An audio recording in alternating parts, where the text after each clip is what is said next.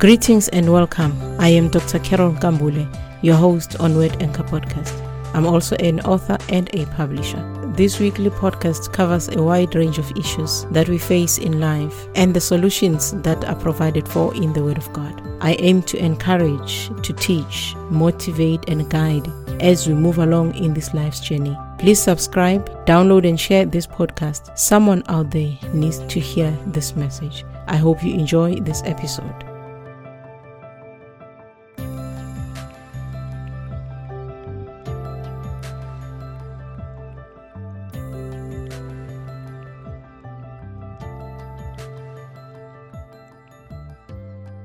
Greetings and welcome.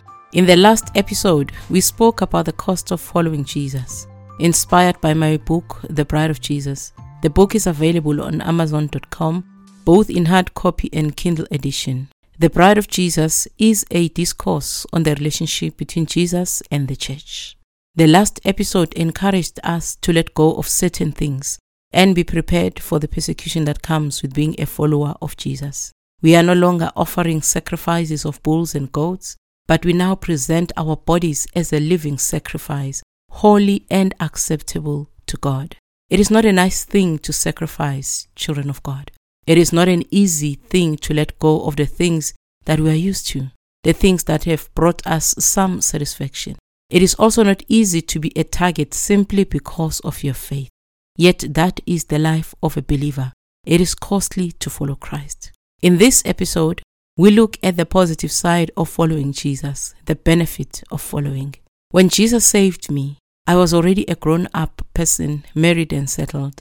Letting go of some little foxes was worth it. However, Jesus saved me at the right time, praise the Lord. I had a sickly child, I've shared this story before, who was sick from birth. Without Jesus, we could not handle the challenges in front of us. I grew up in a religious background, but was then lost in the world. I did not know how to pray. I knew the scriptures, but did not know the power of the word. Like those Paul referred to in the letter to Timothy, those who have some form of godliness but deny its power. I could argue on biblical concept, but was unable to face the Lord and petition Him on issues that I was facing. In the year that I got born again, my daughter was healed from the sicknesses that harassed her from birth, praise the Lord. It was not I, but the Lord that had begun a good thing in our lives. I did not immediately know how to pray, but it was a journey of retaliation against the devil and standing my ground and driving the enemy away. My friend and her husband held my hand in this journey. I bless God for them. The Lord had knocked and I opened and let Him in, and He began to teach me through His word, also using the servants of God and brethren around me. The word that I knew became flesh and dwelt inside of me. I began to live and move and have my being in Him. At first, I called them often with each episode, even in the middle of the night. Then I slowly gained boldness to wrestle on my own with the power of God within me. Praise the name of the living God. I learned to pray to God and see victory. I learned to petition God, crying out to Him. I learned about the power of God, His miracles, the things that Jesus taught and did. It did not end up with praying for my daughter only. I even went out to pray for the sick in hospital. The devil that was harassing us was now being harassed by she who had been found by Jesus. Praise the name of the living God. That is the church that Jesus came to establish. A bride that is mature and full of power. A bride moves out of her father's house and moves with her husband. He takes on the responsibility of care for his wife.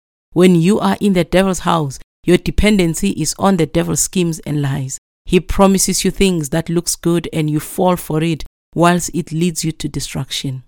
But when you move in with God, He takes the responsibility for your safety and even your provision. A bride would normally not be chasing things that threatens her unless her husband is afraid of confronting danger. A woman is not as strong as a man physically, so it is expected that the husband will fight for her safety. A bride does not call her father for every little issue she faces. As she is handed over, she becomes her husband's responsibility. The disciples stopped their work, businesses, and left their homes to go up and down in Israel with Jesus. They were probably admired for their closeness with the Lord. So much so that some people came to them and asked, "We wish to see Jesus."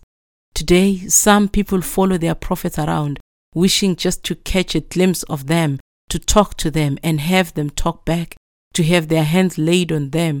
Imagine how powerful the disciples were just by association. The unfortunate thing was that Jesus was limited by time and space. He could only be with the people at a certain place and time. The Lord Jesus is as a husband to the church, and the church is his bride. What can she expect? The first thing is teaching. Yes, teaching. Jesus came to establish his kingdom on earth. As king, he ensured that his subjects, the disciples, were taught about this kingdom first and foremost. He taught them how to live in his kingdom, how to love one another, to care and forgive one another. He taught them about the blessings in the kingdom and taught them how to pray. Take, for example, the issue of blessing. In the Old Testament, the blessing was given parallel to the curses that followed disobedience. Jesus came and spoke a blessing through and through. He came and became a curse for us by hanging on the tree, wiping off the curses. Praise the Lord. You are not cursed, child of God, simply because you have lost a loved one. He taught the disciples that.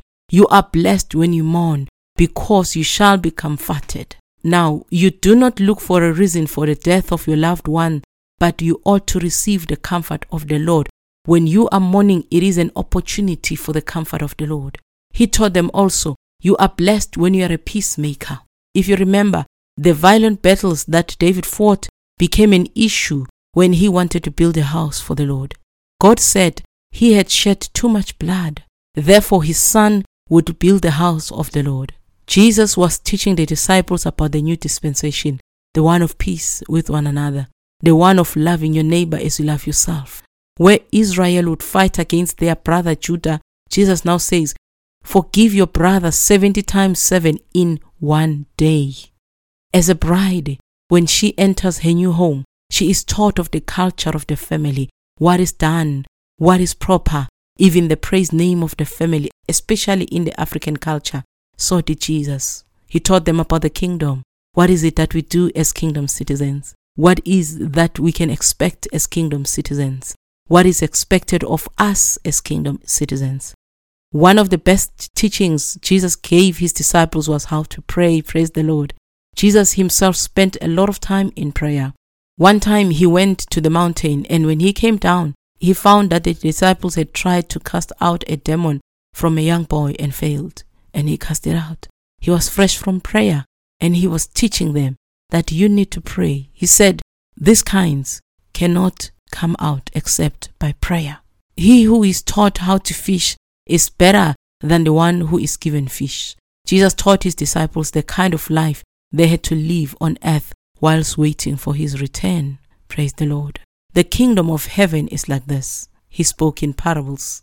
The kingdom of heaven is like yeast. The kingdom of heaven is like a tree. The kingdom of heaven is like a master that went on a long journey. So many things that he taught them through parables. As a husband teaching his wife, let Jesus teach you. The second thing that the followers of Jesus Christ get is provision. The disciples left their fishing boats and followed Jesus. He had the responsibility of seeing to it that they were fed. A woman that leaves her father's house where there was provision goes to her husband's house where there should also be provision. A man that is ready to take a wife should be ready to provide for his wife. Praise the Lord. When the disciples and the followers were together listening to Jesus teaching them, they were all hungry. The disciples wanted to send the people away, and Jesus said, feed them. With what, Lord? We only have a few loaves of bread and fish. What can we offer this multitude? Feed them with what you have. What can this little do for such a number of people? Bring it here. Father, bless this food and bless these people and feed them. He prayed. And boom, the loaves and fish multiplied. Praise the name of the living God. People ate and they were filled. They even had leftovers from food that was not enough. Our problem is not that God cannot feed us, children of God, but is that we cannot trust him enough to provide for us. At times, we wait for God to rain down manna from heaven, and God uses different ways of provision. Some people will tell of stories where They had no ability nor even a plan of what they were going to eat, and someone would knock right on time to bring them groceries. At times, God shows us what we have and can use for our provision, but at times we get stuck in our own ideas. Elisha was served food by ravens daily. Elisha was provided for by the Shunammite woman. Jesus fed the people. The early church was moved by the Holy Spirit so much that they fed one another, selling their possessions and bringing the proceeds to the apostles. You cannot just do such a foolish thing unless it is the Lord leading you. Their joy was in everyone's provision than selfishly eating whilst others were hungry. If you were to think that God has nothing to do with your provision, think again. The job that you have can be gone tomorrow. The business that you have can come crumbling down. The parents who are feeding you can die tomorrow, leaving a pile of debt. Your financial situation can change in a split second. My last graduation was a work of God. My gown was paid for. Transport was paid for. My photos were paid for. And accommodation was paid for. I was unemployed and broke and graduating for a PhD. I was an emotional wreck for weeks before graduation. I love graduations. They are a big deal for me. All the hard work coming to that moment, down that stage, praise the Lord. God would not want me to sit at home and miss it and be miserable. He did not give me all the money I needed for other things, but provided for what mattered the most at that point in time. He will do the same for you, child of God. Jesus provided even the money for the tax that was due from him and Peter through a fish. Would you trust Jesus to provide, just as a woman trusts her husband for provision, child of God? I mean, the responsible kind of a husband. Let Jesus feed you. Let him show you the way of making money. Let him lead you to your job. Let him open the doors for you. The third thing we have when we follow Jesus is the name. When you work around politicians, you will know that the people in the office of a politician uses the name of that politician to get things done. When someone comes and says, the president says you must do this, prepare that, or go somewhere, you obey because of the name that is used. The president may not even be there. He may not even know you by name. He may not even have met you. But the use of his name is sufficient to get people to follow instructions. Of course, some do name dropping to misuse the name of the one in authority. In essence, a name that has power is used by more people than the said person. The people to whom he gives authority to use his name also have authority to speak in his name. Jesus, the King of Kings, has a name that is highly exalted by the Father, a name above all other names. Praise the name of the King of Kings. At the name of Jesus, every knee shall bow and every tongue confess that Jesus Christ is Lord. What a powerful name. When Jesus left earth and went to heaven, the disciples did not have the pleasure of his physical presence, but they had his name. Jesus said, in my name, you'll cast out devils. You will heal the sick and raise the dead. If you ask anything in my name, my Father will give it to you. Praise the name of Jesus. And when Jesus left, Peter had the opportunity of using the name of Jesus. He first preached to thousands of people when they were praying in the upper room and they started making noise. And people noticed these people who were speaking in different tongues, the tongues that they were not known to them before. 3,000 men asked, what shall we do? And Peter told them, repent and be baptized, every one of you. Repent, be baptized, every one of you. This is for you and your children. Be baptized in the name of Jesus Christ of Nazareth. Just the name, just the name. The second time Peter used the name of Jesus is when he went up to the temple together with John, and a young man lame from birth asked for alms. Peter offered him something better, healing in the name of Jesus. Praise the Lord. The men arose and jumped and praised Jesus. The apostles were arrested and told not to speak in this name, but they told the authorities, we will obey God, not man. They had found it. It was working. The name of Jesus was sufficient to shake the earth. Praise the Lord. You and I, child of God, are given the same name of Jesus, to pray in his name, to ask in this name of Jesus, to speak in this name of Jesus, and see Jesus honoring his name. Name drop, child of God. Name drop. Speak that name. Speak it.